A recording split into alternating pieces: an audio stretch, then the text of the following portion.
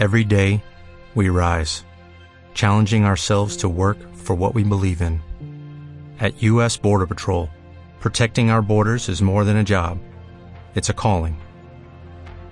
Agents answer the call, working together to keep our country and communities safe. If you're ready for a new mission, join U.S. Border Patrol and go beyond.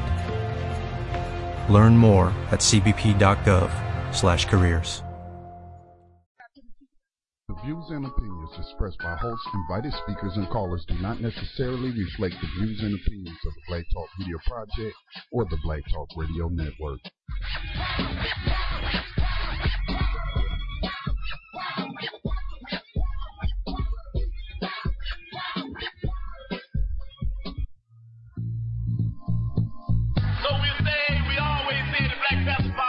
That they can do anything they want to do. We might not be back. I might be in jail. I might be anywhere. But when I leave, you can remember I said, with the last words on my lips, that I am a revolutionary. Revolution comes with a price tag. You a slave to a flag in a country that clearly doesn't love you when they probably never have. Told you turn the other cheek, and they made it with a bat. Fucking protesting them sit-ins. Told you go fight in the war. Vietnam, you died good riddance. That man of the house rule took you from your siblings. Turned around and pump crack right up in your city, and they just turned all your leaders to martyrs. You was off in the war, now who was guarding your daughters? It was riots in the streets, killed Malcolm and Martin. Called the National Guard up because we ride with our guard up, and that was building your guard. The Second Amendment don't apply to you. Everything that they taught you was a lie to you.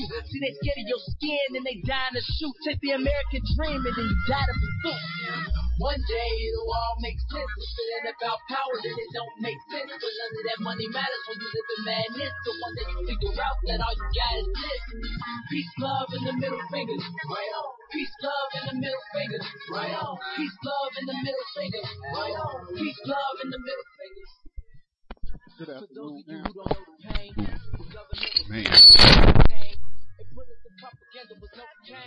All right.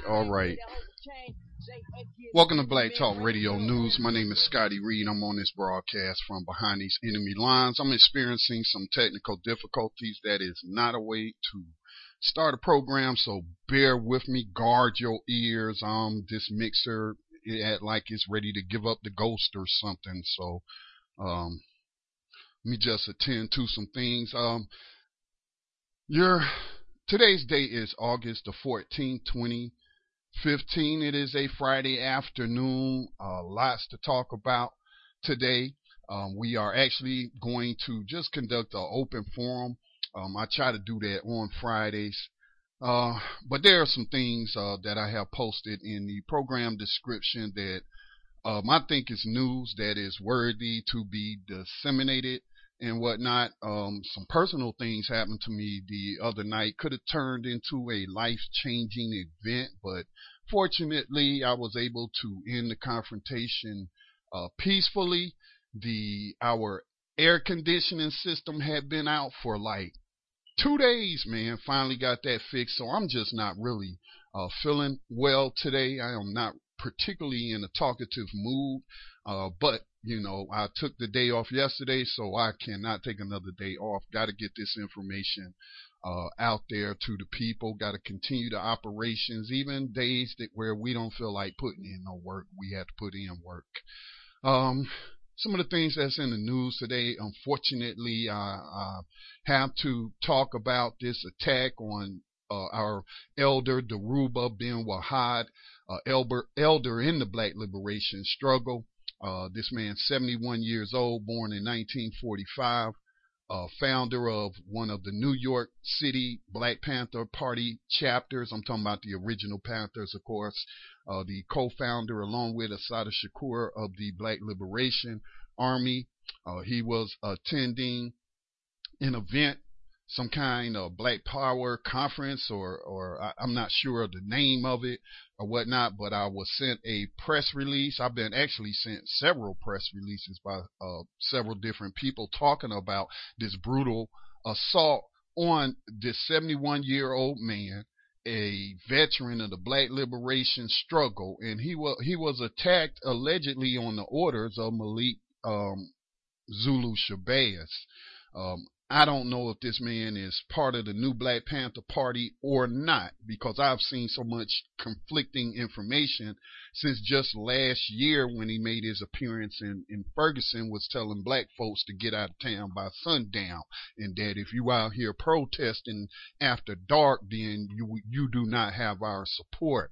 And so I had read that he was no longer a leader of the new Black Panther Party movement, but yet, he's still described as such in press reports coming out even today. So I don't know what this guy is actually doing.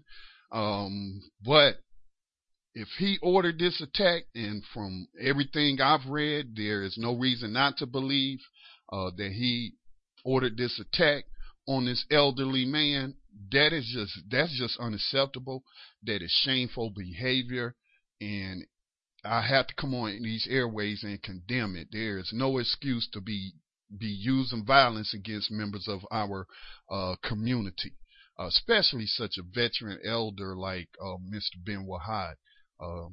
He's been a guest on this program primarily on Political Prisoner Radio. He is a former political prisoner, spent 19 years in prison on a prison plantation for his work to liberate black people. And so we've talked about him and interviewed him on Political Prisoner Radio, which airs on this network on Sunday nights. He is an advocate for political prisoners. He has not forgotten his comrades that are still on these prison plantations being tortured. So I have nothing but respect for this elder, and for this to happen to him is just very unacceptable. So I want to talk about that.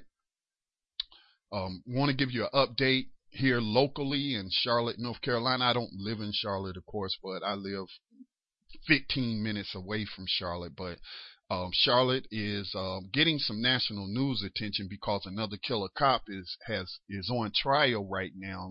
And I'm speaking of the former, I don't know if he's a former Charlotte-Mecklenburg Police Department officer or not. If he lost his job, if he's suspended pending the outcome of this trial, I'm not exactly sure. But Randall Carrick is the officer who gunned down Jonathan Farrell, a unarmed black man who had crashed his car, had an accident in this, I don't want to call it a wealthy neighborhood, but let's say it was upper middle class neighborhood. He had crashed his car and went knocking on doors seeking help, and police were called on him. He was falsely accused of trying to break into this white woman's house when all he was doing was knocking on the door and asking for help. He saw he was going to get no help, so I guess he was looking for more help or walking back towards his car when he was unmercifully gunned down by this killer cop, Jonathan Farrell. Randall Carrick. Jonathan is the victim. Anyway, this killer cop was on the stand today, and he made some very troubling comments. Not surprising comments, but very troubling comments, as well as revealed some illegal practices of the Charlotte-Mecklenburg Police Department, if indeed he is being truthful in his revelation. Members of the Huey P. Newton Gun Club and the New Black Panther Party in Texas marched on the Waller County, Texas jail where Sandra Bland was found dead under mysterious circumstances in a jail cell in Waller County. And I think it was very constructive. A lot of people, I shouldn't say a lot of people, let's just say some people do not support armed open carry events, and as what took place down there in Waller County, Texas by the Huey P. Newton Gun Club and the New Black Panther Party in Texas. But I wholeheartedly support it. Black people had to stop being afraid of exercising their rights, and I'm talking about their human rights. But of course, we know the Second Amendment of the U.S. Constitution does give people a right to be armed. And so I don't see a problem with black people arming themselves. And in fact, I would say that it's a must. All right. And so I wholeheartedly support this open carry event that just took place over the past week there in Waller County, Texas. Ferguson, you may not have heard, but Ferguson has a interim black police chief. I'm getting conflicting reports. I don't know if he is just the interim police chief until they hire a permanent chief, and I'm not sure if he's the permanent chief, but he is a black person. He is a, I guess, career police officer, and he has found his way to Missouri Ferguson by way of Arizona. And from some of the reports that I have read, his police record leaves a lot to be desired. Now, speaking of Missouri, we are hearing from some news outlets that the St. Louis Metropolitan Police Department is buying chemical weapons to use as crowd control agents. And they're getting this from Israel. They're getting this chemical called skunk spray or something like that. They're getting it from Israel. And I may not talk about it a lot, but I'm sure I've mentioned in the past the relationship that the Israeli, whether they're private security firms like the one we saw down there during Hurricane Katrina, helping to confiscate people's legally owned firearms during that fiasco, or whether or not it is Israeli police coming here to the United States to provide training to U.S. police departments on how they are mistreating and oppressing and abusing and occupying Palestinians in their homeland. And so a lot of people need to recognize that this is a global struggle against white racists, and certainly the Israelis have shown themselves to be white racists. People get hung up on the classification of Jew. Again, that's a religious classification. It's not an ethnic classification. It's not a racial classification. These people who I am talking about are white people from Europe. They're descendants of Europeans. All right. And so they practice white supremacy. And people should recognize that they have a relationship with many police departments here in the United States. I think the New York City Police Department even has a branch in Israel. Now, what the hell the NYPD is doing with a police branch in Israel is beyond me, but that should tell you something, that these relationships between police terrorists in this country, and the terrorists over there in Israel. That's very troubling. That's very troubling. But again, this just points to a global struggle. It points to a global struggle by many oppressed people, and our struggles are linked, whether we want to acknowledge them or not. It's not just about black people. All right. It's not just about us. We are a part of a struggle against a global enemy. At least that's how I see it. So those are some of the things that I would like to talk about. Again, this is open forum. So if you have anything that you would like to report, comment on, please do give us a call. Way to get in is 530-881-1400. The access code is 549-032#. Once you dialed in the conference line, hit star 6 and 1 to comment on air. You can also use the web-based flash phone to call into the program, as long as you have a pair of headsets and obviously a computer and internet connection. And you can call in from anywhere in the world, and it'll be a free call. All right, just use those same telephone numbers. I'm going to give it out several times during the program. 530-881-1400, access code 549-032#. And of course, you can just listen, or if you want to comment, hit star 6 and 1. All right. I had a confrontation with a suspected racist the other night, 2 nights ago, right here where I live. Where I live isn't important. Meaning, I'm not going to give you my address, okay? But anyway, there's a church that sits on family property. I live right next door. The other night, 2 nights ago, it's about 11 o'clock at night, I happen to look out the window, and I see this vehicle parked behind the church that I live next door to. Now, I go to the vehicle to check it out because I don't know, if it's a vehicle that belongs to a member of the church. They have been doing some construction work over there on the inside of the church. They had this trailer with materials in it behind the church. And so I'm thinking perhaps somebody might have left their truck there. I didn't recognize the truck, so I went to the truck and I looked in the truck to make sure it wasn't like, some teenagers or young people in the truck having sex, behind the church and whatnot. But, the first thing that was on my mind is, potential terrorism. And so, of course, I was cautious. I was armed and whatnot.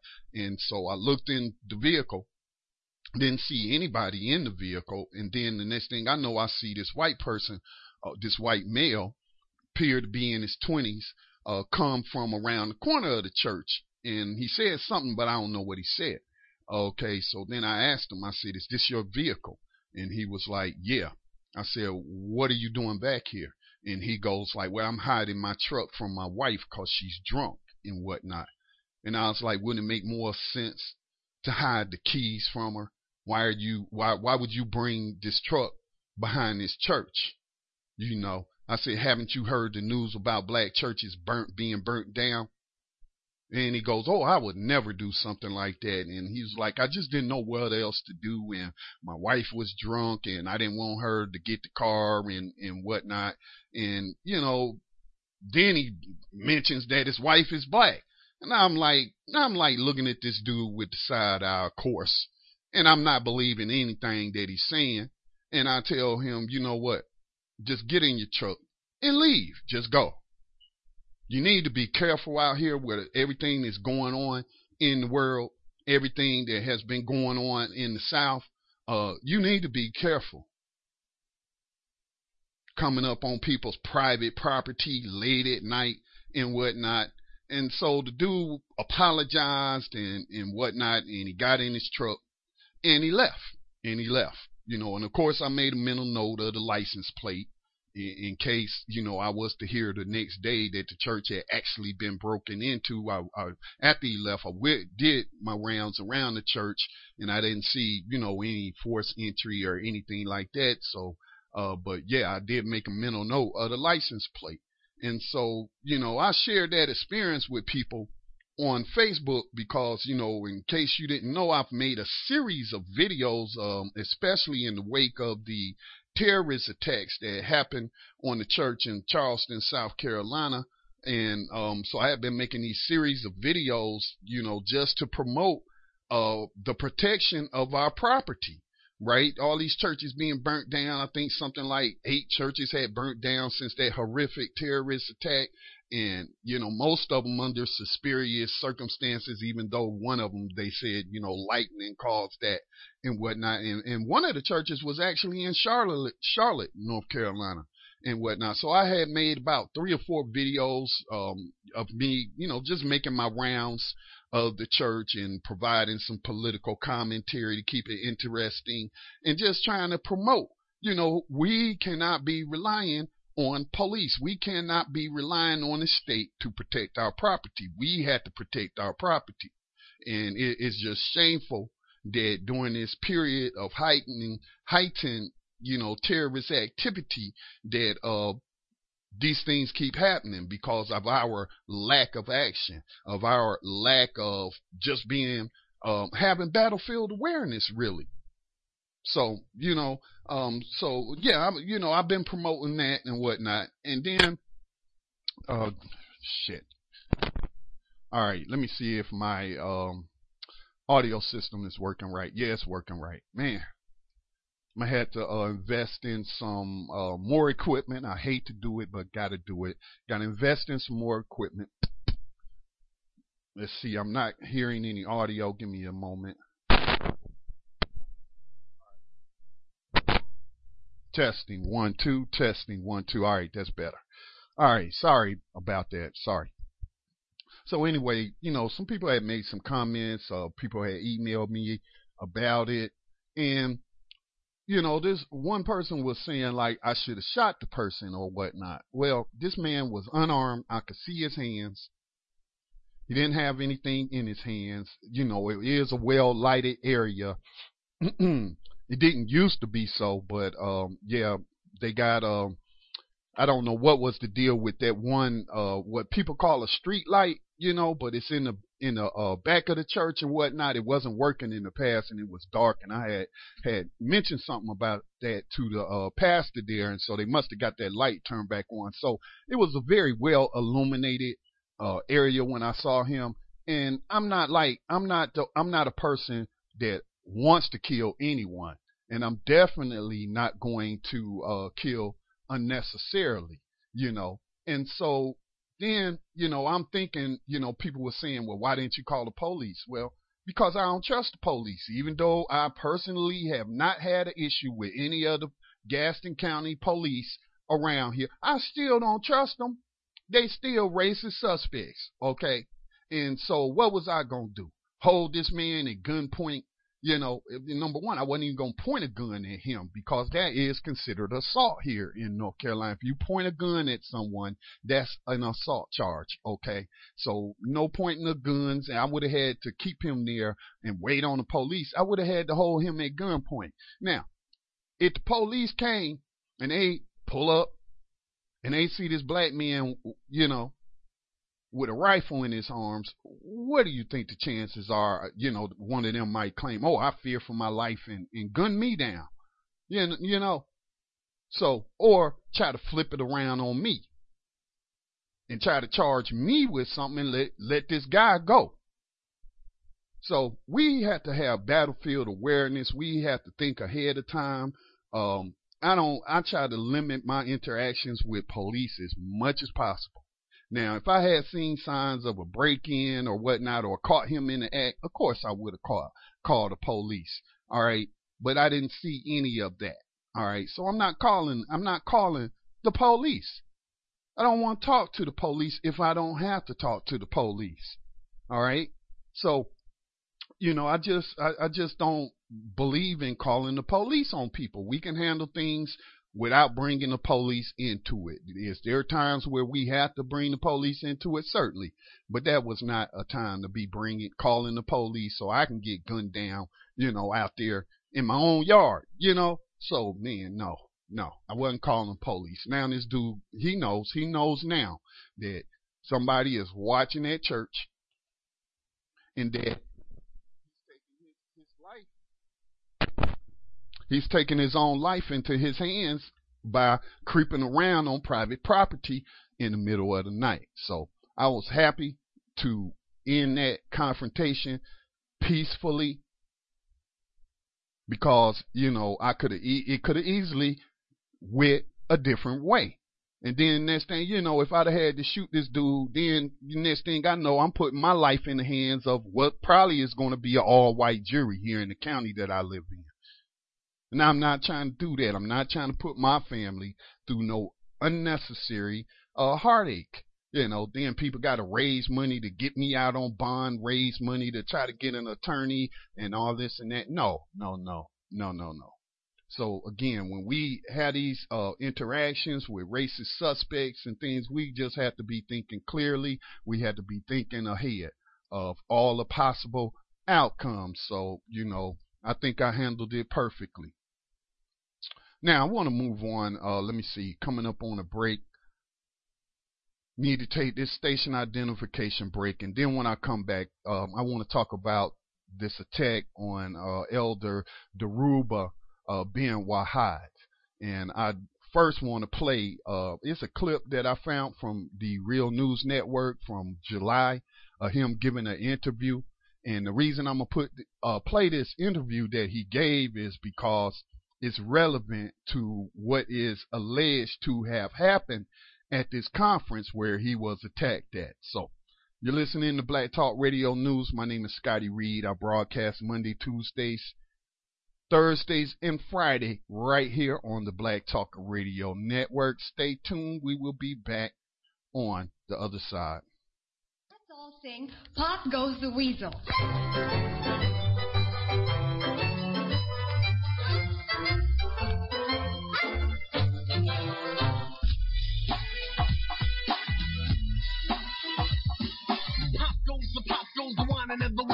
Either empty pocket needs a refill. I got a squad with a list of complainers. I should have started race rappers against phony entertainers, so we can make it known that we won't get swayed. It's 91, son, so something's gotta change. Getting paid pedal speakers and soda pop. You are tuned in to the Black Talk Radio Network. For podcasts and live program scheduling, visit us on the web at blacktalkradionetwork.com.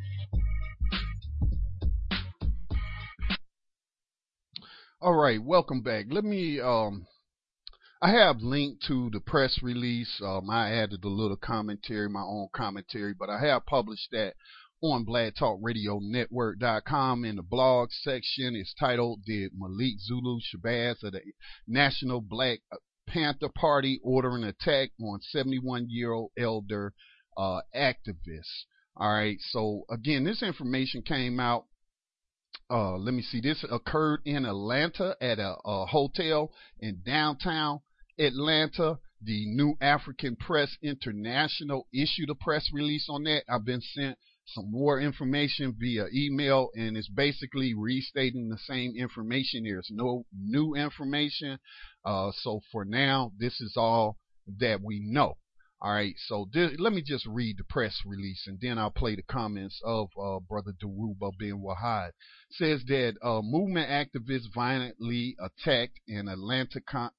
Movement activists violently attacked at Atlanta conference. On Saturday, August the 8th, 2015, a group of 6 Black Liberation Movement activists were violently attacked at a downtown Atlanta hotel. The group included members of the Free the People movement, including their coordinator, Kalonji Jamachanga, members of the Nation of Gods and Earths, and Dhoruba bin Wahad, the internationally recognized former Black Panther Party leader and political prisoner of 19 years. The group was jumped by 25 to 30 members of the new Black Panther Party at the Power Belongs to the People 2015 summit in Atlanta, Georgia, an event hosted by the new Black Panther Party. According to eyewitnesses, 71-year-old Dhoruba bin Wahad and others approached the side of the stage where attorney Malik Zulu Shabazz was speaking. While standing there, Shabazz, leader of the new Black Panther Party, asked, "Who is that?" Bin Wahad replied, "You know who I am." Shabazz responded, "Wahad, we'll deal with you later." Bin Wahad countered with, "You can deal with me now." Knowing that Dhoruba bin Wahad was there with information that would publicly expose Shabazz's government affiliations that contradict his stance as a nationalist and activist for Black liberation, Shabazz immediately ordered the MBPP members in attendance to get his bitch ass out of here. At that point, the whole group was mobbed and violently attacked by at least 25 members of the audience. As they defended themselves, the men were struck with chairs and other objects. Bin Wahad's jaw was broken in 3 places. One of his associates was choked unconscious, and others received head gashes that required staples. As of this release, Bin Wahad is undergoing a 6-hour surgery to reconstruct his jaw, and the others have been treated and released. More details will follow as information is gathered. So that's the end of the press release. Now I have received more information that I will share with you, but let me just say this off the gate. There is no excuse. There's nothing you can tell me that is going to justify such a brutal assault on members of our community. People are going to have disagreements. People are not going to 100% agree on everything. Okay? But what does it look like when Black people, especially conscious Black people, so-called conscious Black people, so-called revolutionaries, all right, are attacking each other? Now, I'm not talking about rhetoric. I'm not talking about, getting on the internet or any kind of form of media and talking about some of the issues that we have in the Black liberation movement, which is ongoing. All right. So I'm not talking about those sort of things. I'm talking about a physical attack where you harm someone in our community. Brother Deruba had been attacked by a Georgia police officer not that long ago. That cop was just arrested. I believe he was just arrested or fired, at least fired. I talked about it earlier this week where he was moving into his home in Georgia. Somebody allegedly called the police, and the police acted like, it was a house break-in, and Brother Ben Wahad informed them that it was his house. He has the key to the front door. It was no break-in, and they didn't believe him, and they mistreated him and slammed him into the, this is a brick home. His home is made of brick. Slammed him into the brick wall and slammed him on the ground and whatnot and arrested him. Now, he survived that attack by police. He survived that without serious injury. And now he's hospitalized with a broken jaw, broken in 3 places, has to undergo surgery, which I understand is successful, has been successful, and he's in the hospital bed recovering right now. I mean, how does that look? How does that look to anyone? How does that look to anyone, especially our young people? And we're out here preaching all this black unity against white terrorism and whatnot. And this occurs?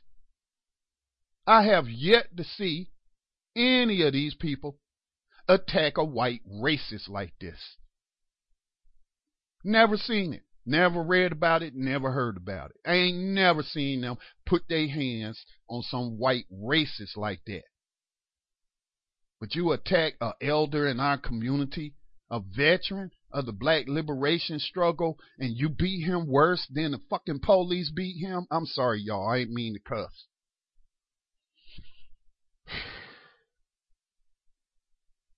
There is no justification for that. None. I don't care if you agree with what he had to say and him coming up to the stage or whatnot. There's no justification for such a brutal, vicious attack on anyone, let alone a 71-year-old man. What kind of punk ass are you that you beating down old men like that? That's some punk shit.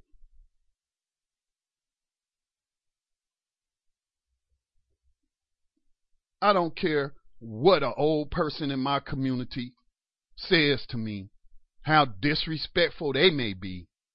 They can curse me out.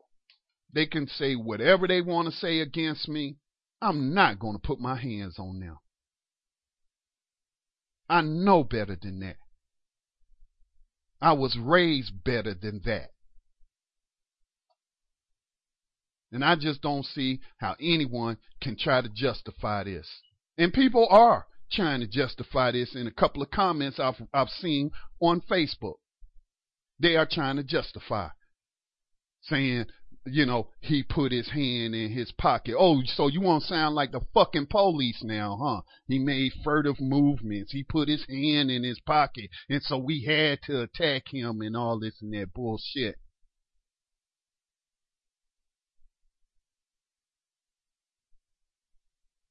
It's no excuse. It's no justification. There's no rationalization that you can come up with that's going to justify these actions.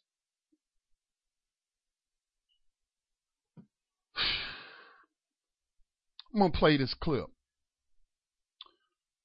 of Brother Ben Wahad. He was talking to the Real News Network, which is based in Baltimore. And, we do have to have these conversations. And I've talked about, studying the enemy's tactics and some of the mistakes that we have made as a people in the past. And I'm talking about people engaged in struggle. Not talking about the ordinary masses or anything like that. I'm talking about people engaged in movement struggle. We have to learn from the past. We have to learn from how the movement was destroyed by the U.S. government. primarily through COINTELPRO, through agents, through infiltrators, through provocateurs. And so this is the context of what allegedly, Ben Wahad was going up to the stage to talk about, according to this press release. And again, I can only go off the press release. I can only go off of the information that I'm getting from people. Some sending it privately. I'll share some of that with you. Some are, just posting on Facebook, giving their thoughts. So this is the context of what was Ben Wahad is being accused of. Oh, he was going to expose Malik Zulu Shabazz as being a government agent. And that's why he, has an open door policy to be able to go on Fox News racist network and talk about the white man, the devil, and all this bullshit. This is that interview. And again, I apologize, people, but, we shouldn't be getting emotional. But I'm pissed off. I'm pissed the fuck off, man. How do you jump on an old man like this? How do you do it? How do you bring yourself to attack an old man? Let's just lay aside his legacy as a founding member of the chapter of the new Black Panther Party, NYC, but a co-founder of the Black Liberation Army. And this is how you treat him? Just like the enemy. You treated him just like an enemy. Why would you attack this man like that?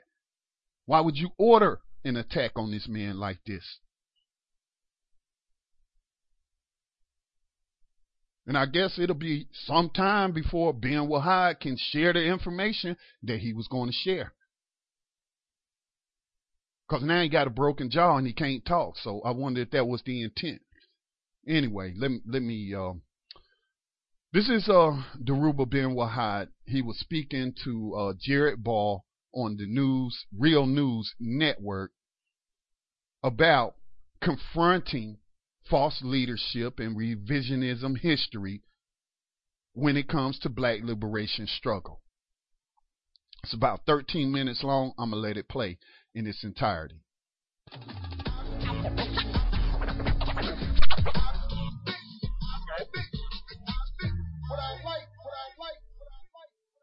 What's up, world, and welcome back to another edition of I Mix What I Like here at the Real News Network. I'm Jared Ball in Baltimore. As new generations of activists enter political struggle here in the United States, they enter into a vacuum created by this country's most aggressive repression of revolutionary movements. Assassinations, exile, and long-term political imprisonment have left many of the most seasoned and politically educated revolutionaries incapable of having the requisite influence on successive generations of activists and influence vital to the success of such movements. Our guest in this segment of I Mix What I Like has recently written a number of provocative public commentaries calling to task several prominent and aspiring Black leaders and organizations who are beneficiaries of and replicants of what he has called stealth history. Dhoruba Ben Wahad is a former political prisoner and member of both the Black Panther Party and Black Liberation Army, and is one of our strongest political analysts still willing to perform that function. We welcome him to the show. Welcome, Dhoruba, to I Mix What I Like here at the Real News. Thank you for having me on, Jared.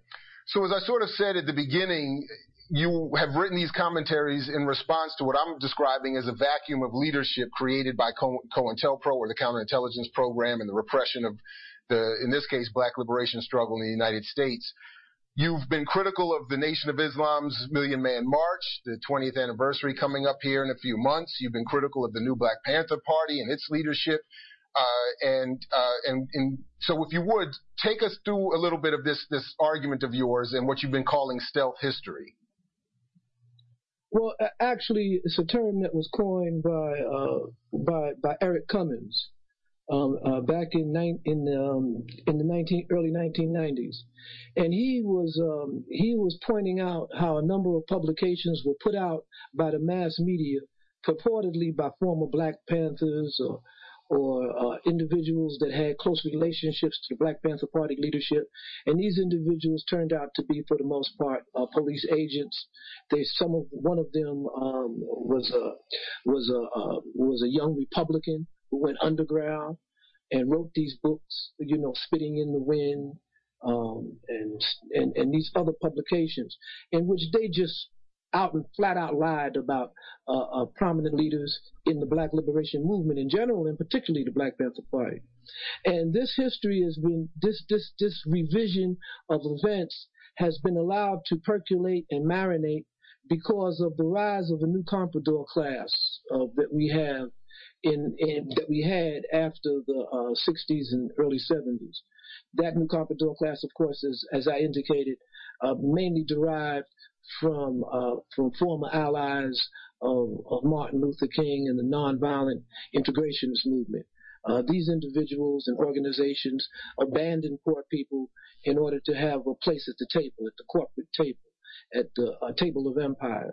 You've raised, I think, important critiques here. You were critical of, you've long been critical of the Nation of Islam and its, as you've called it, messianic approach to struggle here. You were critical of Al Sharpton, the National Action Network, and of course the new Black Panther Party for its, claiming the logo and name in many ways, but absent the analysis and the programs of the original Black Panther Party.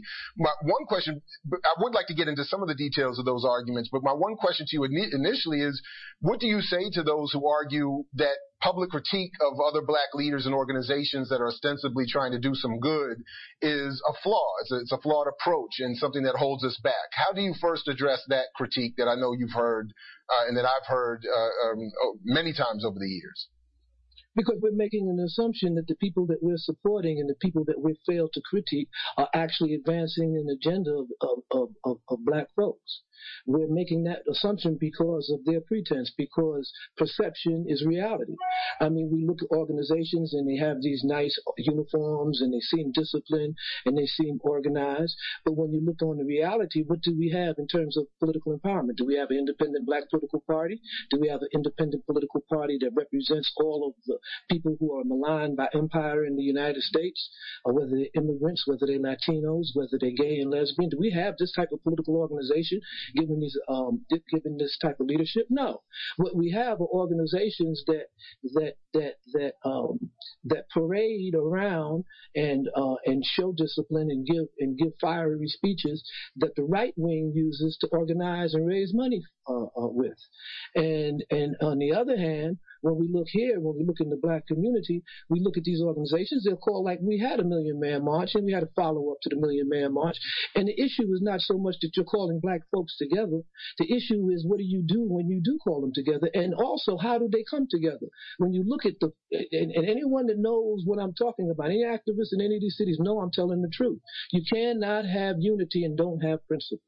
When you have an organization, any organization that wants to claim a national following, a significant influence on the masses, and then it goes into the communities and it calls together all the activists who are actually doing the work on the ground in the community and say, look, we need all to come together in Washington, D.C. on this date and demand A, B, C, and D. And then the organizations go out and they do all of this work. They mobilize the people. They raise funds. They go knocking on the doors to turn people out. These are the activists. These are organizations on the ground who are doing this. This is not the people that's calling for this convocation. They're not doing anything. So when you do wind up with a mass demonstration, they're the ones that's on the stand, they're the ones that's on the podium, and they have no program. They have nothing to offer. They have no strategic vision. They have no analysis. All they do is give you an emotional speech. All they do is rile you up and then tell you to go back to your place and continue to do what you've been doing before you came there. And then it's gone. It's done. It's a done deal. Okay, this happens time and time again. The National Action Network does the same thing in a different way. You remember the national rally that they called for justice, and they had demonstrations in over a dozen cities around the United States. But the major press conference that was defining everybody's demonstration was held in New York by Al Sharpton, who was sitting there with the families of the victims of police killings. And that's another thing. We have moved into an era where we are dealing with leadership by victimhood.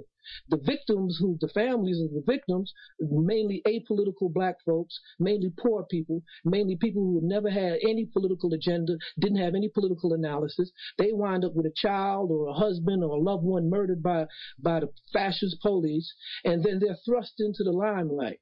And we have a bunch of attorneys that run to defend them. Usually, some of them are paid by people like Sharpton or whatever, and they come to defend them, and they haven't won a case yet. I heard you, Dhoruba. I'm sorry to interrupt, but I heard you make that point in your initial press conference with announcing the formation of the Coalition to Combat Police Terrorism with Brother Kalonji Changa and former Congresswoman Cynthia McKinney, among others. And you made this point in that press conference that you were not there looking to speak for the families of the victims of police violence because you were part of if I understood you correctly or remember correctly, a political a vanguard or organized effort to respond to the conditions of the community, not necessarily to speak on behalf of the families. And this is, I believe, part of the point you were trying to make. Is that correct? That's correct, because we cannot allow a leadership by victimhood. It's tragic what happened to these families, but that's the reason why, in our own way, according to our own analysis, everyone is responsible for what they know and for what they need to do based on that knowledge. So we come forth in order to demand accountability, in order to demand justice, in order to hold to account those black leaders who allow these conditions to exist. You have to understand that the militarization of the police occurred while we have the current black leaders and so-called black militants on watch. It's occurred. Mass incarceration occurred on Sharpton's and all of these folks' watch, on the post-civil rights leaders' watch. It wasn't, and they called for the militarization of the police in order to fight drugs that was introduced in the community by the government. They called on the government to fight it, and our community has been ravaged by it ever since. You know, Dhoruba, President Obama just gave a major address the other day, or just last night, in fact, to the NAACP about mass incarceration. I'm wondering if you had a chance to see that and if you had any response to that, given what you've just said. And then also, and finally, I would want you just to say a word or two to all the activists coming into the struggle now, as I started off this segment with, and to those gathering, for instance, in Cleveland at the end of this month for the Black Lives Movement Conference, and to those who have joined the Black Lives Matter Conference. What might you say to all of that? So I'm asking you if you could fold into a concluding comment your response to Obama's press conference or NAACP speech about mass incarceration, and then a word of advice to those entering the movement now. Well, briefly, the only thing I can say, unless we develop a revolutionary analysis of our situation in the United States and begin to build sovereign thinking institutions in our community. We have the resources, we have the ability to do that. Unless we're able to do this, unless we're able to sweep away all of this miscellaneous stuff and come together and do that, then we are not going to succeed. And the major impediment to that are the types of behavior, the types of practice of people and organizations like we were just discussing. We have a bogus black bourgeois leadership, or bogus leadership of gatekeepers. We have storefront militants. We have messianic leaders who lead us around in circles. What we really need to do is understand concrete organization of masses of people around concrete issues. We are not going to legislate away white supremacy. We are not going to legally sanction the culture and the system of white supremacy. They could appoint all the prosecutors, special prosecutors they want. That's not going to change the mindset of white folks who believe in the system that they created for their privilege. And so the only way we're going to deal with that is we have to develop a revolutionary approach to these. We have to build a new abolitionist movement and not a reform movement. And one of the major problems with the Black Lives Matters is that their history, where they're coming from, is totally disconnected from the legacy of black radicalism and revolutionary thought in this country. And with that disconnection, they are unable to come up with and understand strategies and analyses that will really empower us. But I urge them, of course, to stay in the streets. I urge them to keep putting pressure on the black comprador class and on the system, and exercise the only real political power that we have in this country, and that's as a social, political, and cultural monkey wrench, an economic monkey wrench. We need to bring things to a halt. if we can't drive safely in the streets without being murdered by police, then the police shouldn't be able to come to our community at all without the threat of death, without the threat of sanction. That's what it should be. Our community should be able to defend themselves and defend their integrity. And there's nothing wrong with that. Every human being has the right to self-defense, except black people. We only have the right to forgive. We only have the option to beg for mercy. This is a coward's mentality. This is surrender to white supremacy and the militarization of American society. So we need to understand that this is a hard struggle, and we will be characterized as haters and terrorists or whatever. But the empire, whenever we throw a brick at white supremacy in America, we also throw a brick at American empire abroad and the support of imperialism around the world. Well, Dhoruba bin Wahad, thank you very much for joining us in this segment of I Mix What I Like here at the Real News Network. We appreciate your time.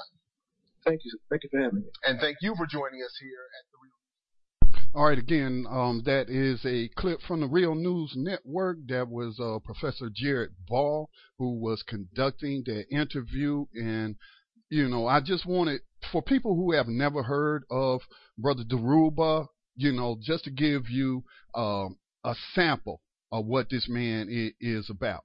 All right, this man spent 19 years as a political prisoner. All right, victim of COINTEL program. Look up the Panther 21. All right. And so he's lived through all of that. He has gained experience and invaluable insight into movement struggle. And so when someone like him starts talking about agents in our midst and questioning, you know, ties that people who claim to be about black liberation, and they have ties to these news corporations, white supremacist news corporations, and you know, trying to go mainstream, trying to be a part of American mainstream, then, you know, I'm going to listen. And I have had, you know, my own, I may not have stated them publicly, but had conversations, you know, with people offline. I have had plenty of reasons to be concerned about some of the things I've seen and heard Malik Zulu Shabazz say. For example, I put out a report last year during the Ferguson rebellion, like I mentioned at the beginning of the program, about telling black folks to get out of town by sundown. If you out here in the streets after dark, we're not going to support you. You know, what kind of crap is that to say, you know, to young people out there struggling in the streets that's waging warfare against the system? You know, what kind of mess is that? That's not something a revolutionary would say. And so, you know, that is the context, I guess, of, you know, he allegedly was going to point out, some of these things concerning Malik Zulu Shabazz. And again, I don't have any insight into the information that he has. You know, that is a serious accusation to make towards anyone when we start talking about, you know, modern day COINTELPRO agents and whatnot. But again, you know, I've had my own reasons over the years to have questions. All right. Now, with that said, I want to share some information. I'm not going to share the person's name because they sent it to me privately. So I'm not going to use their name, but I'm going to share some information, a message that was sent to me. All right. They said, "Hi, Scotty. I read your commentary about the attack on Dhoruba bin Wahad. I am closing our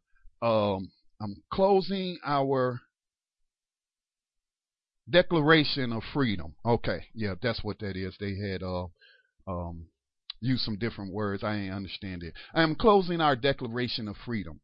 The ones following Malik Zulu is not us.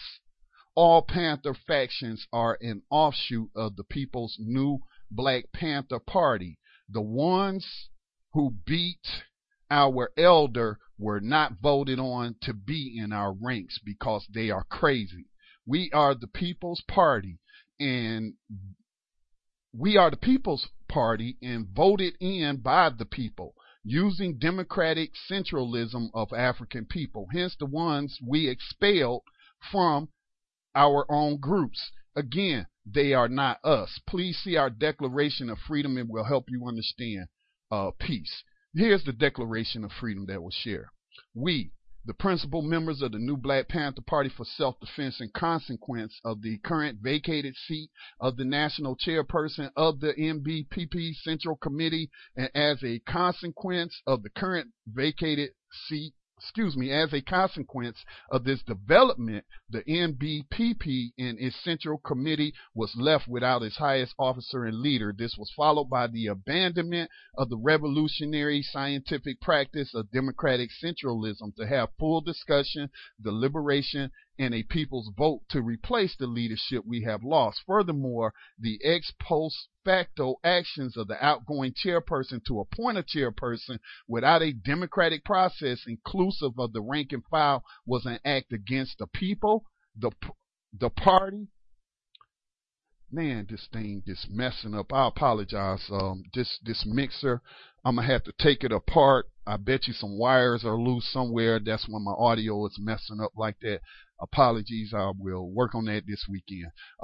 We all stand on, in consequence of these acts and our revolutionary determination to go a different way, to build a better and more principled organization, do hereby declare ourselves free of this undemocratic appointed structure and do not recognize the authority of the Central Committee nor its appointed chairperson. We from here on out shall be committed to our people and our revolutionary principles, to tell no lies and claim no easy victories, to clean up the good name of the new Black Panther Party for self-defense from the unrighteous commandism and unprincipled actions of those who give us a bad name. Points of information. Freedom comes with the responsibility of the liberation of our people. All posts of the NBPP National Central Committee is up for election November the 29th through December the 1st in Atlanta, Georgia. In mutual trust and with great expectation, we the undersigned for ourselves and for people who look to us but are not able to personally sign this document, do join in this solemn declaration of freedom or death, and to support this declaration and towards the success of revolution, we pledge without reservation in the spirit of freedom or death, our time, our resources, and our blood. And so as I had already known, this is just more information confirming what was already told to me, was that there has been a split. There has been a split in the organization known as the Black Panther Party. The new Black Panther Party. There's been a split. All right. And so as I had stated in my commentary where I published that press release, every new Black Panther Party member was not involved in this vicious attack against our elder, Dhoruba bin Wahad. All right. And so I appreciate that person sending me that information, confirming what I had already been told before. And as I mentioned, this is something that's going to have to be handled internally. It's going to have to be handled internally. I'm not a member of the NBPP, but I do have relationships with some of the members, and so I wholeheartedly know their character. I know their character, and I wholeheartedly support the work that they're doing. All right, but I have long had issues with, some of the aforementioned people, and some of the things that I saw them doing, I felt like was COINTELPRO-like activity, and in the very least that it was just giving ammunition to our enemies, man, to bring even more heat on the movement than is already on the movement, And this is why I think the teachings, and I learned this about the original Black Panther Party in the past and other revolutionary formations that I have learned about through the broadcast that I do on Sunday nights of Political Prisoner Radio. And no matter how racist, white supremacist suspects like Alex Jones tries to confuse the original Black Panther Party with the new Black Panther Party,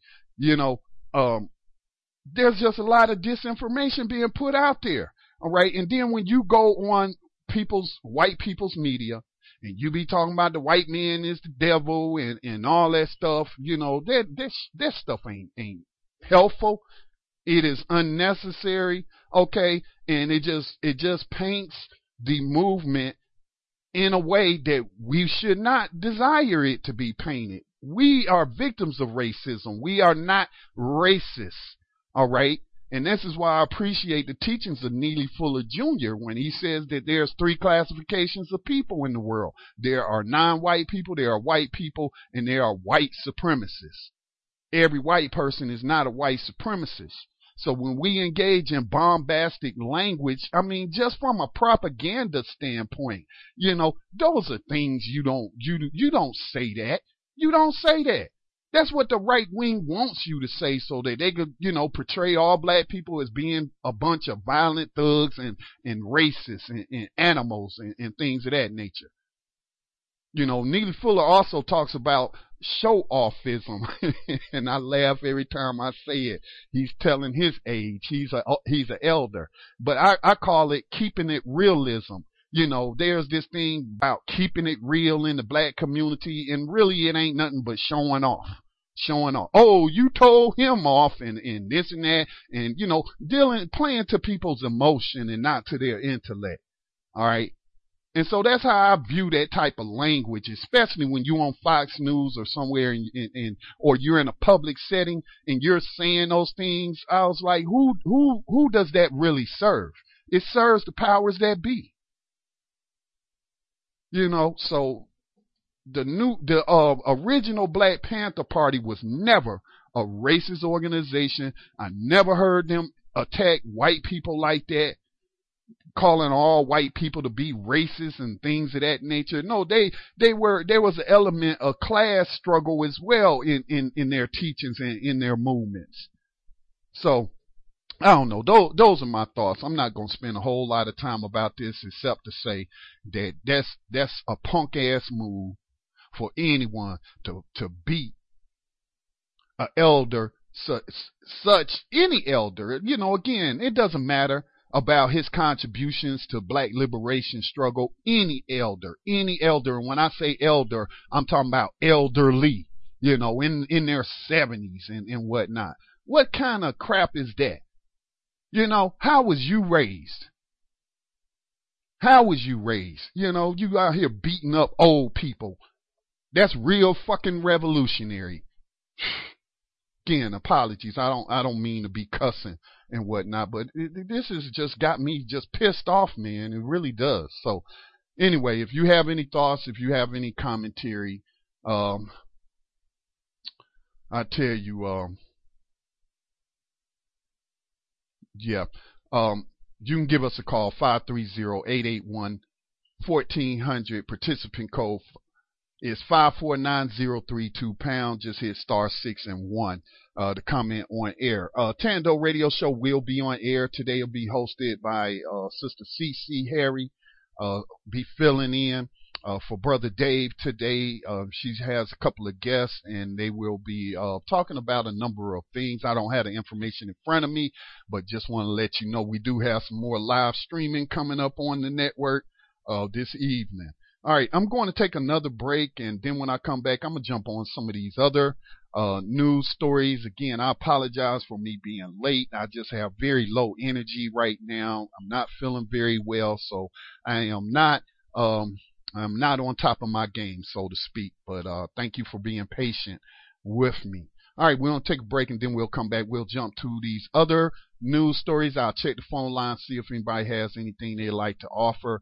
The first thing we'll talk about is the comments of this killer cop, Randall Carrick, out of Charlotte, North Carolina. He's on trial. He took the stand today. He made some very troubling but not surprising comments about his victim, Jonathan Ferrell. Also, members of the Huey P. Gunn Club and the New Black Panther Party in Texas marched on the Waller County, Texas jail in a open carry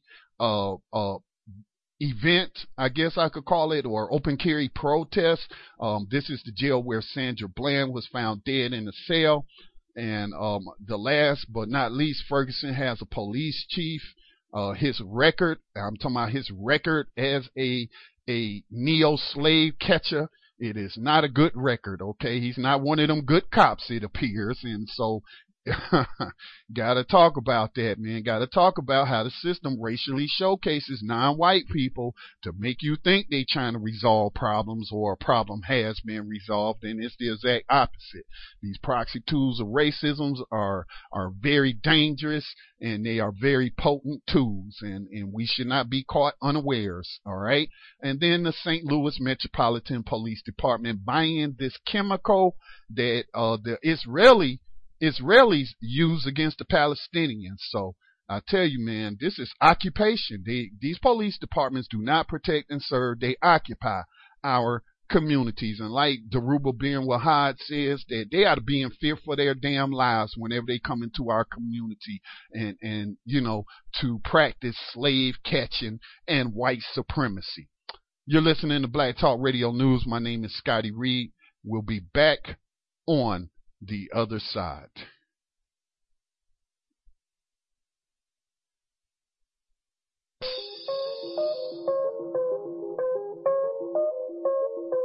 This is Brother Elliot, host of Time for an Awakening, and you're listening to Black Talk Radio Network, new media for the new millennium.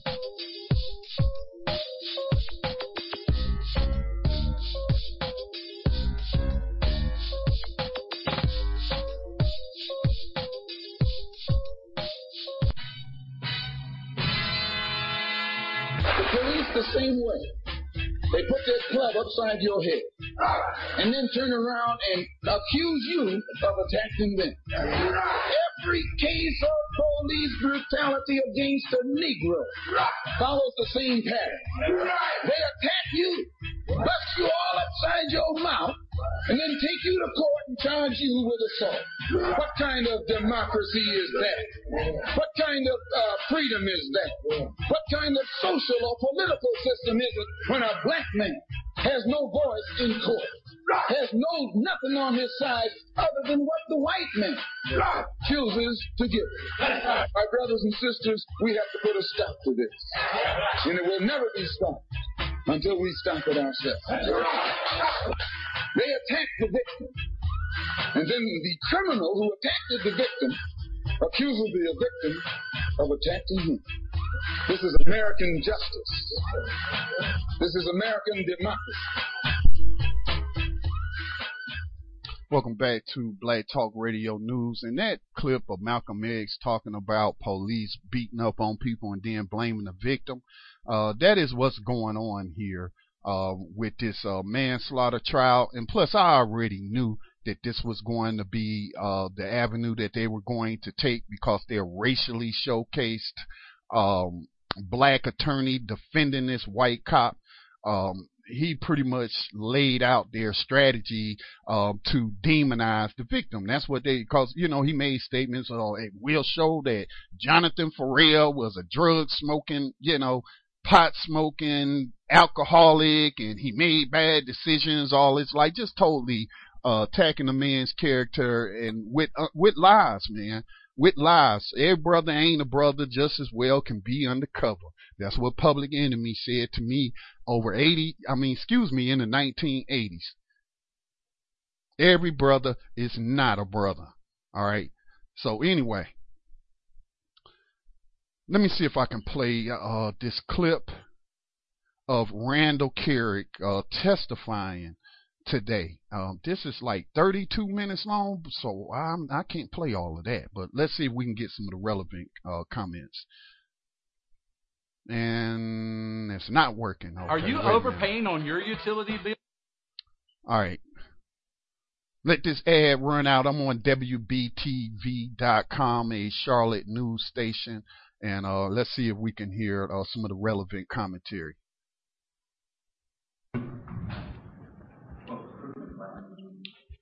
Class 161.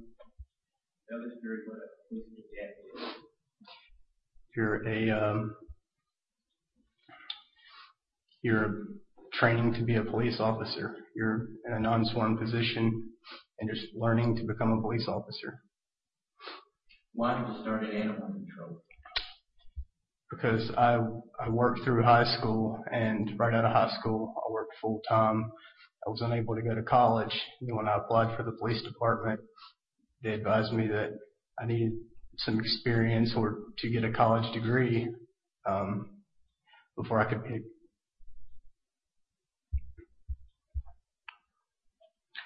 get accepted. And the recruiting officer suggested me try another position in CMVD, and they got me into animal control.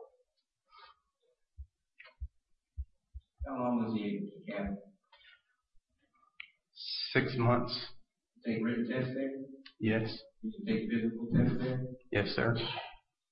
Did you learn about use of force? Yes, sir. Did you learn about using deadly force? Yes, sir.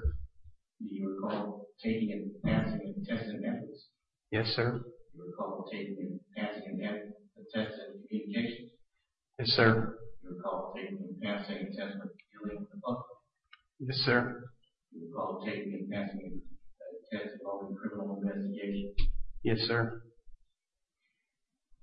Do they teach martial arts at the police academy? No, sir. Do you have any expertise outside of the academy in martial arts? No, sir. Do you have any military experience? No, sir. Any experience as a sniper? No, sir. Is that taught in basic law enforcement training? No, sir. Were you ever instructed or trained to shoot a suspect in the leg or the arm to wound him or stop their progress? No, sir. Why not? Because it's not the biggest center of the target. We're trained to shoot the biggest center of the target. And why is that? Because it's very difficult to hit a target. Were you ever instructed?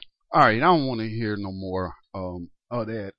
It's like 32 minutes long, and I'll just share with you the commentary that kind of caught my eye. And this goes to something I reported earlier, though, when he's talking about where he's asked questions about shooting center mass. He didn't use the word center mass. That's a military term.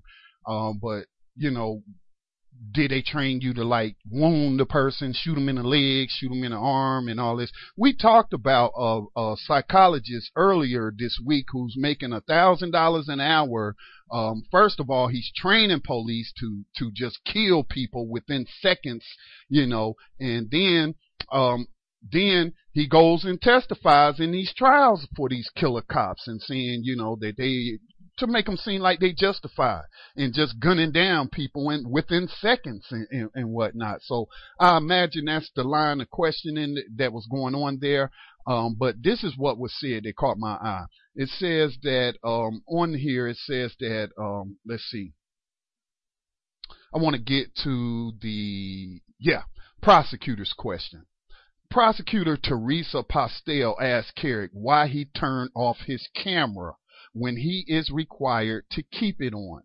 He said it was a common practice to turn it off, and he didn't want to alert the suspect that he had arrived for fear the person would flee. So right there, he was trained to keep, and this brings into, you know, the conversation about body cameras. And this isn't the first time I've heard of police turning off cameras when they should be turned on. So again, having these police cameras, body cams and whatnot, while I think that they would be helpful, they will not stop all of this killing, because again, if they can just turn them off and turn them on at will. So he's saying there, unless he's lying, that it is common practice, you know, for police in Charlotte to turn off their cameras when their cameras are supposed to be on. Or maybe that was his common practice, to turn a camera off when it's supposed to be on. And how having your camera on, you know, it's not like you're going to have some big, you know, light on your chest. Let's say you got a body camera, you know, and it's not going to be like some big bright light illuminating so that you can, so the video camera can clearly see, you know, whatever it is it's recording. This guy's full of crap, man. It's full of crap. He's full of crap. He's lying. All right. For fear that the person would flee. He frequently was crying, trying to solicit sympathy and whatnot. I remember his mug shot. You could tell he had been crying.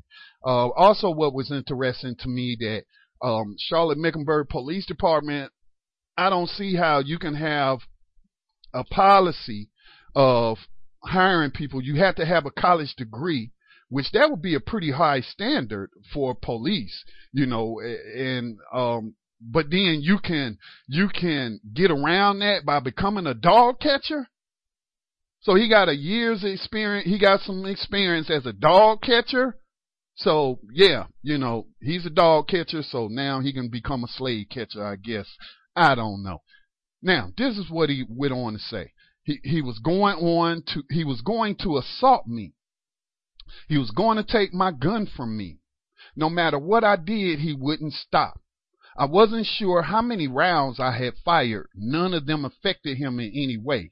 I didn't think my gun was working, Carrick told the jury Thursday afternoon. Now, again, this reminded me of Darren Wilson talking about Michael Brown was a demon. Like, it was just unreal. It was just, he wouldn't stop. He sounded like and looked like a demon.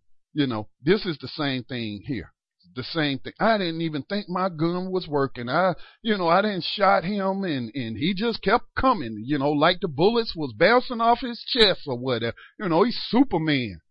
Man, man. I had read, I don't know if it was a statement or some testimony about what had happened, but after Jonathan Ferrell was on the ground after being shot several times and crawling away from this guy, he went on ahead and fired 2 more shots at him, into him while he was on the ground. Because, black men are just superheroes and bullets don't really affect us like they affect white people. And so, I got to empty my damn gun into him to make sure that, the threat is immobilized. And that's what I got from that. That's what I got. Part of the strategy to demonize the victim. This is the strategy that the defense attorney had laid out to the media at the beginning of the trial, talking about, Jonathan Ferrell had been drinking at night. He had been using marijuana and he made a series of bad choices and blah, blah, blah, blah, blah, blah. His death is all his own fault. So anyway, this testimony, I imagine, is still going on. The prosecution has already rested his case. I think they put up a pretty weak prosecution, similar to the weak prosecution of George Zimmerman that I saw.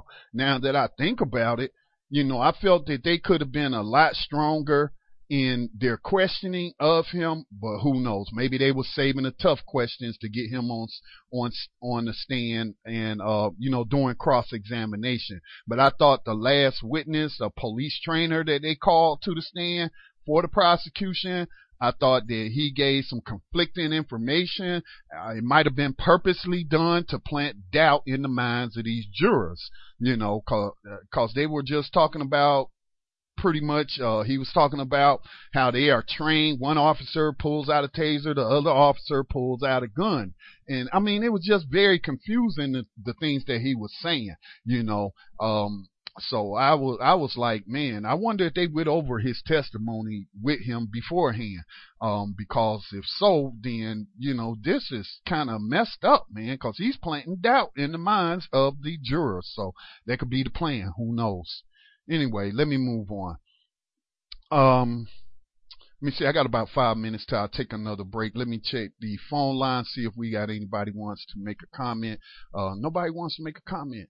I did get a request from someone asking me to that video of Jared Ball. It's on YouTube, the Real News Network, but I will try to find it again after the program, and I will share it with the person who asked me for it, and I'll post it to Black Talk Radio Network. All right, so I'm going to take another station identification break, and then when I come back, I'll hit these last 2 news stories. Again, Tando Radio Show will be coming on air at 6 o'clock p.m. Eastern Time, so make sure that you stay tuned for that.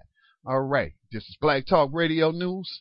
My name is Scotty Reed, broadcasting from behind the enemy lines known as USA Inc. I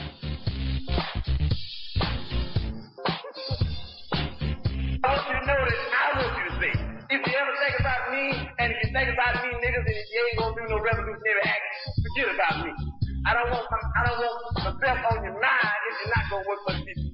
Like we always did, if you actually make a commitment at the age of 20, and you say, I don't want to make that commitment on this, because for the simple reason that I'm too young to die, I want to live a little bit longer. What you did, you dead already. Dead already.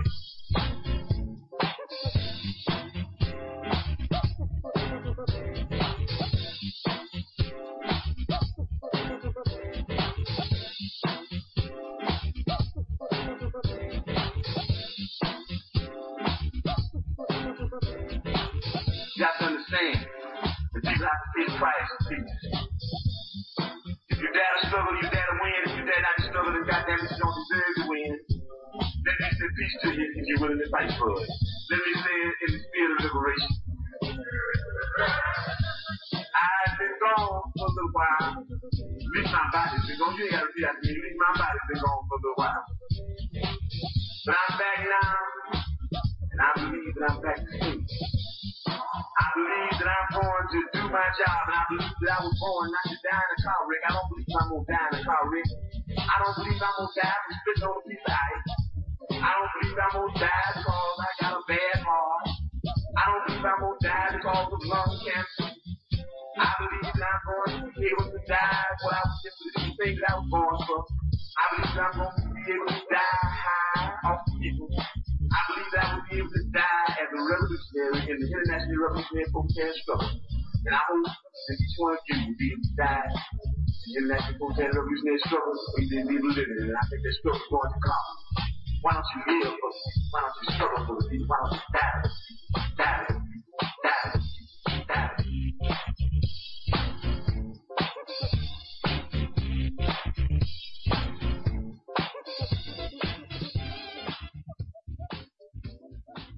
When we see our people being brutalized by white bigots, white racists, we think that they are foolish to allow themselves to be beaten and brutalized and do nothing whatsoever to protect themselves. They are foolish. They should have the right to defend themselves against any attack made against them by anyone. If a dog is fighting a black man, the black man should kill the dog. Whether the dog is a police dog, a hound dog, or any kind of dog. If a dog is fixed on a black man, when that black man is doing nothing but trying to take advantage of what the government says is supposed to be his, then that black man should kill that dog or any two-legged dog.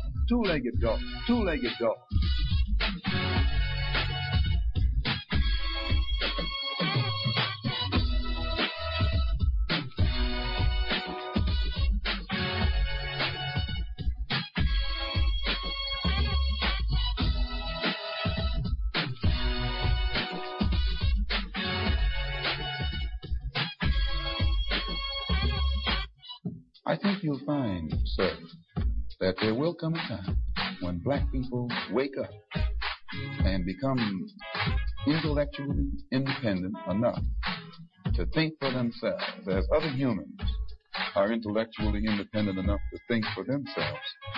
Then the black man will think like a black man, and he will feel for other black people. And this new thinking and feeling will cause black people to stick together. And then at that point, you'll have a situation where when you attack one black man, you are attacking all black men. And this type of black thinking will cause all black people to stick together. And this type of thinking also will bring an end to the brutality inflicted upon black people by white people. And it is the only thing that will bring an end to it.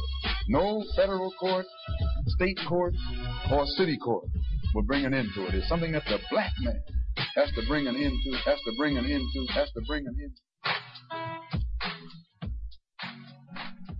And welcome back. You are tuned in to the Black Talk Radio Network. For live programming schedules, visit us on the web at blacktalkradionetwork.com.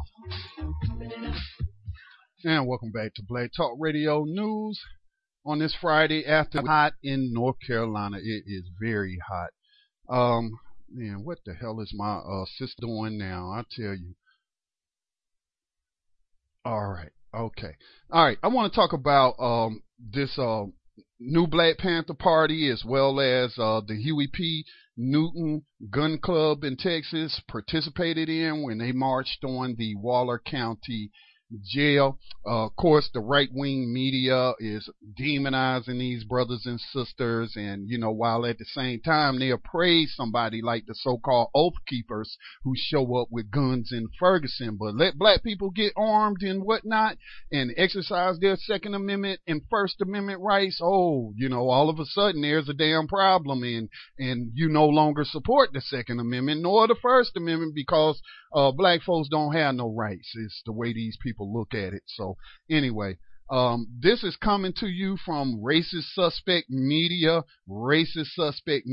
So keep that in mind anytime you're reading anything. And I don't care if it's on Black Talk Radio Network. I don't care. But particularly if it's coming from these right-wing blogs and publications, or if it's coming from corporate media, you need to be scrutinizing everything that you read. Do not assume that these people are telling the truth.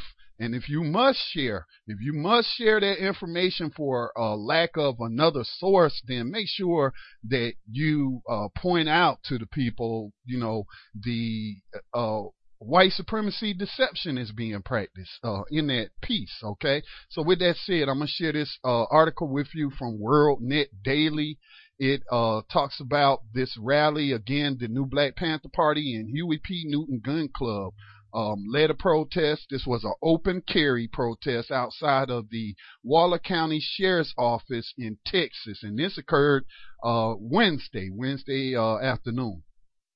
It goes on to say a group of new Black Panther Party members bearing arms marched on to a jail in Waller County, Texas, calling for death to the pigs and affirming the revolution has begun. Breitbart, they're talking about Andrew Breitbart, Breitbart.com.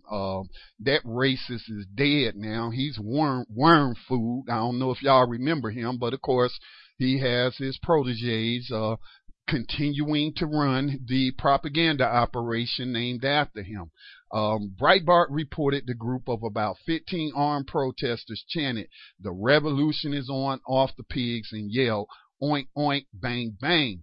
The new Black Panther Party members were met on the outskirts of the facility by a force of Harris County Sheriff's Office deputies out of Houston. Some of the 75 or so deputies were on horses, some in crowd control and riot gear. The new Black Panther Party Panthers, meanwhile, took to the streets in front of the jail to rail against the community.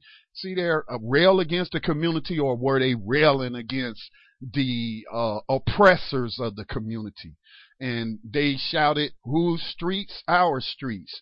As Breitbart found, some bore AR-15 style weapons, others had shotguns, still others hunting rifles.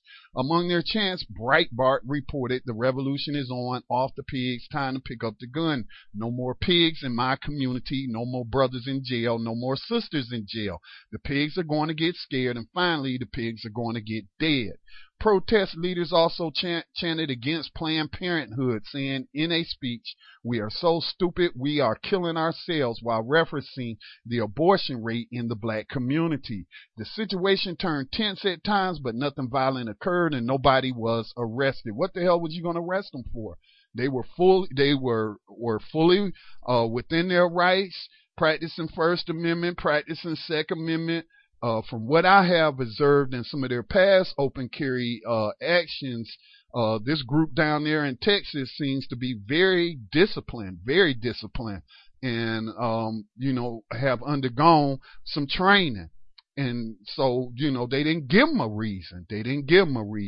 But at the same time, I heard people associated with the Black Lives Matter movement up there in Ohio at a rally for John Crawford III, who was gunned down in a Walmart in Briars Creek, or was that it was Beavers Creek, Ohio. Some of those Black Lives Matter people had a problem with armed protesters who had been protesting on behalf of John Crawford III for showing up with their rifles and whatnot, saying we don't want violence and all this and that, and pretty much following in the footsteps of the nonviolent integrationist movement, as Dhoruba bin Wahad stated earlier on that clip. And so I think that this was a constructive demonstration. It is valuable propaganda. It also sends a strong message. It sends a strong message that there are some black people who are not just going to turn the other cheek while you gun us down in the streets and murder us in your jail cells and on your prison plantations, and that people are tired of it. They're tired, been marching for 40 years, and what has that gotten us? And again, I will refer you to the commentary and the analysis of Dhoruba bin Wahad that we shared with you earlier from the Real News Network. All right, so I just want to give a salute to these brothers and sisters that were in Texas and Waller County for exercising open carry protest, because we cannot read about our history of struggle in this country and then we're getting that history from our enemies who leave much of the history out of armed self-defense. Our people have survived on this continent for as long as they have, with being surrounded, by these terrorists, because they practice armed self-defense. There have been many casualties, too many casualties on our side only. But the only reason we have survived as long as we have and have not been totally annihilated is because we have practiced armed self-defense. And they don't like to see that. They don't like to see black people with guns. They don't like to see, as Robert F. Williams said in his book, or title of his book, Negroes with Guns. So 75, they turn out 75 of these cops and stuff to oppose these brothers and sisters out in the streets. So anyway, that's the good message to be sending. So salute to you, brothers and sisters down there in Texas, for doing what you did. Now, the last thing I want to talk about, let me check some of my messages right quick. Sometimes people email about the show. Okay, all right. The next thing I want to talk about is this black police chief. I'm going to let you hear some of his commentary. Let me close out some of these windows for my system lock up. Let you hear some of his commentary. This is the new Ferguson police chief, who is black. Let's see what he has to say. This interim, he's described, his name is Andre Anderson. And he's been suspended at least 3 times in the past, according to a report that I saw. So let me let you hear his commentary and things that he has said. I'm just waiting on this thing to start up. Hold up. All right. Musty odors in your home? Eliminate them.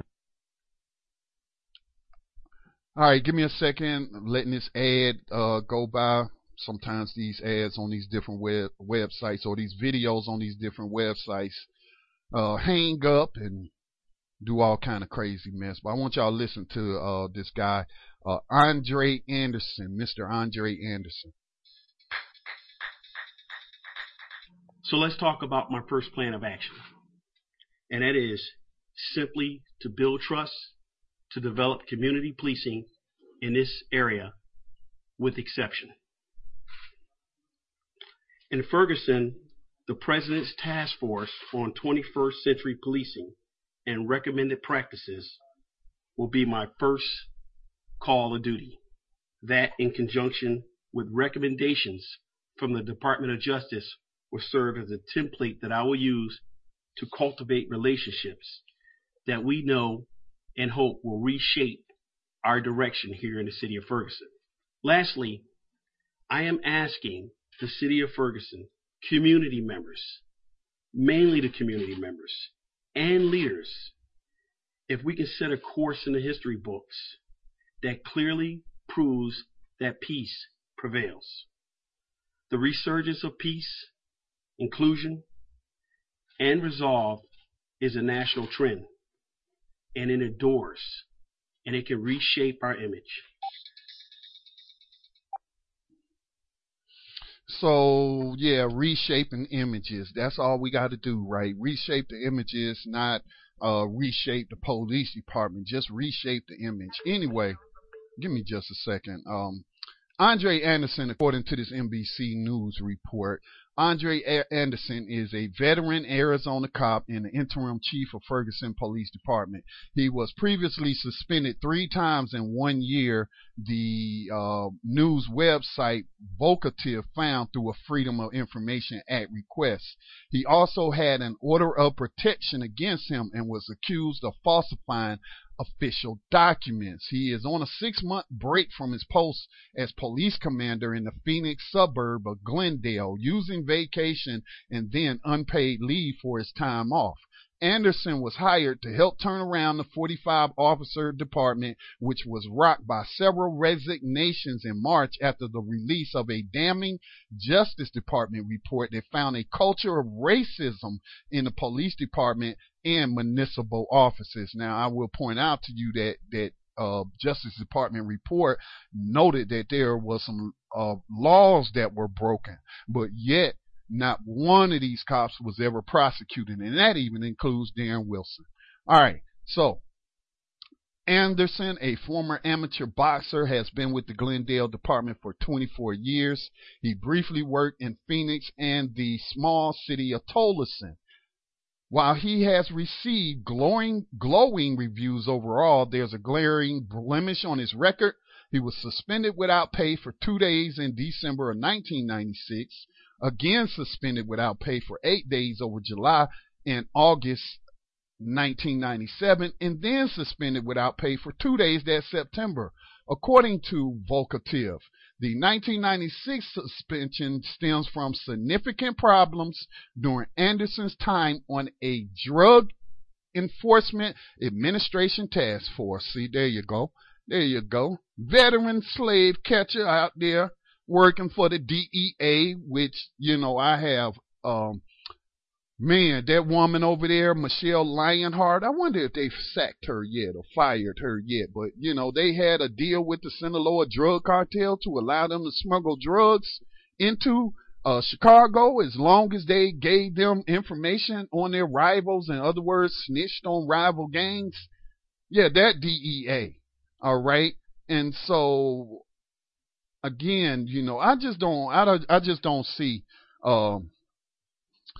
how people think that hiring more black cops who have a lot of years in this culture of corruption, this culture of neo-slave catching in 21st century slavery and human trafficking, how people believe or why people believe that these people are the solution to the problem of police terrorism, let alone racism, in their practices.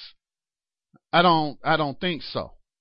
Let me see. The city also responded to an order of protection against Anderson lodged by a woman who claimed in 1996 that he struck me in the face and it caused severe headaches, swelling, and broken blood vessels around my lower eye. No criminal charges were ever filed, and the order of protection lapsed about 6 weeks later. Well, that just simply tells me that, the blue wall of silence was going on there. Again, how many times do these cops get arrested for the crimes that they commit?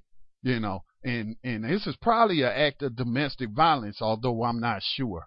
So anyway, we can see what's going on in Ferguson right now, as it was recently reported that they use live fire, live ammunition to disperse a crowd that was blocking the street in Ferguson. So, yeah.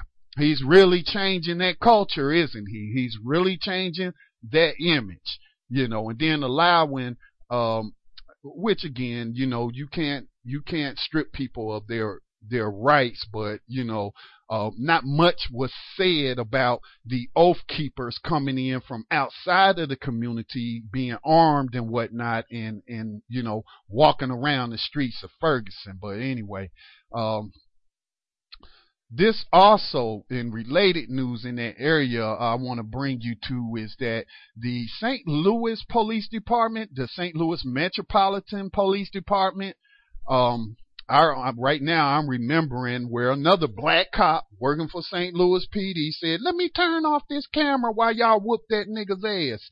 You know what I'm saying? No, she didn't actually say that, but she did say, "Y'all hold up, wait a minute, let me turn this camera off," while they was beating up this black dude. All right, so anyway, 3 months after Ferguson erupted in protest over the police killing of unarmed black teenager Michael Brown, the St. Louis Metropolitan Police Department added an Israeli weapon called skunk to its protest-crushing arsenal.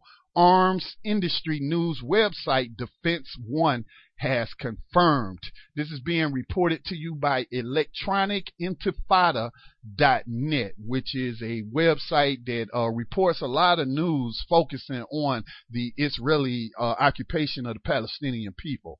Skunk is a crowd-controlled malodorant developed by the Israeli police in collaboration with OrderTech, an Israeli company that specializes in scent-based weapons and tested on Palestinians.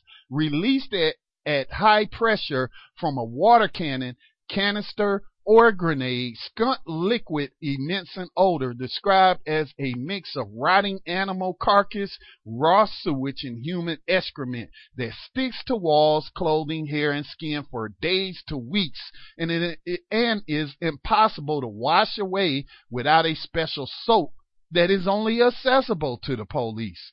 Ramallah-based activist and writer Miriam Barghouti once told the Electronic Intifada that the water lingers on your skin to a point when you want to rip your skin off.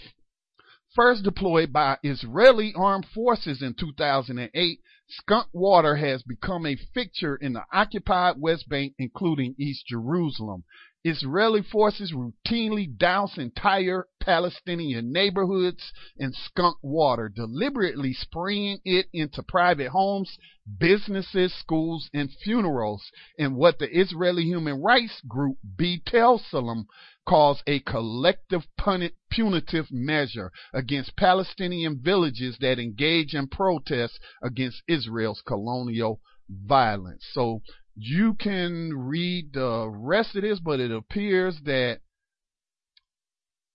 let me share this. According to a November the 14th purchase order obtained by Defense One through Missouri's open records law, the St. Louis Municipal Police Department purchased 14 1.4-liter canisters of skunk for $428, along with 2 types of portable skunk delivery canisters that resemble fire extinguishers. Among them were 2 refillable MK46HE canisters for $1,284, which can spray up to 60 ounces of skunk as far as 40 feet away, and 5 single-use MK20 Titan canisters totaling $198.90, which can hold up to 20 ounces of skunk spray with a spray range of 24 feet. Now they is saying that a second invoice shows that they modified an order in January, increasing the purchase of special soap decontaminant from 1 to 4 gallons. All right, and the revision is labeled as emergency purchase. So anyway, they're going to use biological weapons against protesters. That is it in a nutshell. And so it was giving me some things to think about in terms of countering these sort of measures. Is that perhaps somebody needs to start coming up with their own biological stinky weapons that you put in water balloons and you throw back at the people that's spraying you with this chemical. Yeah, I can think of some things, but I don't want to sound gross on these airways. But hey, if they're going to attack you with such things, then develop your own countermeasures is all I got to say about that. All right. Again, Tando Radio Show will be coming up here in just about 10 minutes. I need to go over some things as this is a substitute host who's never hosted the program before, so I'm going to close out the program early. Again, my thoughts, my prayers. I'm going to send those healing vibrations to our elder Dhoruba Ben Wahad and hope that he has a speedy recovery without any complications with the serious injuries that he has received at the hands of some undisciplined thugs, it seems. And I mean that. That's thuggish ass behavior. All right, you jumping on 71-year-old men. But anyway, I tell you, man, we ain't got enough enemies in our community. Anyway, I will be back on air Sunday night with a episode of Political Prisoner Radio. Most definitely, we will be talking about the recent murder of one of our revolutionaries, Hugo Pinell, who was murdered in a San Quentin prison. He had been in prison for over 40 years. He is a comrade of George Jackson and had been, enslaved on a prison plantation along with comrade George Jackson. And he was recently murdered, and we want to talk about that on Sunday night on Political Prisoner Radio. He should never have been in there, and a lot of people, man, just don't know. We got so many veteran revolutionaries who are being tortured on these prison plantations and being murdered. So we want to talk about that. I think Sister Afia Wangaza will also be joining us from the Malcolm X Grassroots Movement. She runs the Low Power FM station, which carries Political Prisoner Radio down there in Greenville, South Carolina. So she has some things that she would like to bring to our listening audience attention. So we will look forward to speaking to Sister Afia Wangaza, who's been, like Dhoruba Ben Wahad, a longtime advocate for our political prisoners. All right. So make sure, though, that you stay tuned into the Black Talk Radio Network. This digital radio station is new black media for the new millennium. Even when we're not streaming live, we are running pre-recorded programming, or we're running some lectures and whatnot from some educators and researchers. So recognize the fact that we live behind enemy lines. There are casualties being created out there on Battlefield America every day. So therefore, you need to develop battlefield awareness. Once you get that battlefield awareness, then you can learn how to engage in behavior that will decrease the likelihood that you will become a casualty. There's no foolproof method to prevent casualties, and in war, there's always going to be casualties. But anything that you can do to prevent yourself from becoming a casualty, you should do. Okay? So y'all just be safe out there over the weekend. I don't want to hear about any of you getting killed. I don't want to hear about any of you getting enslaved and whatnot. And just be safe. Just be safe. Recognize the fact we behind enemy lines, and be codified. All right? And move, with all due diligence. With that said, peace and blessings to all. Be safe. We do whatever we do to survive. Bro. Drop it.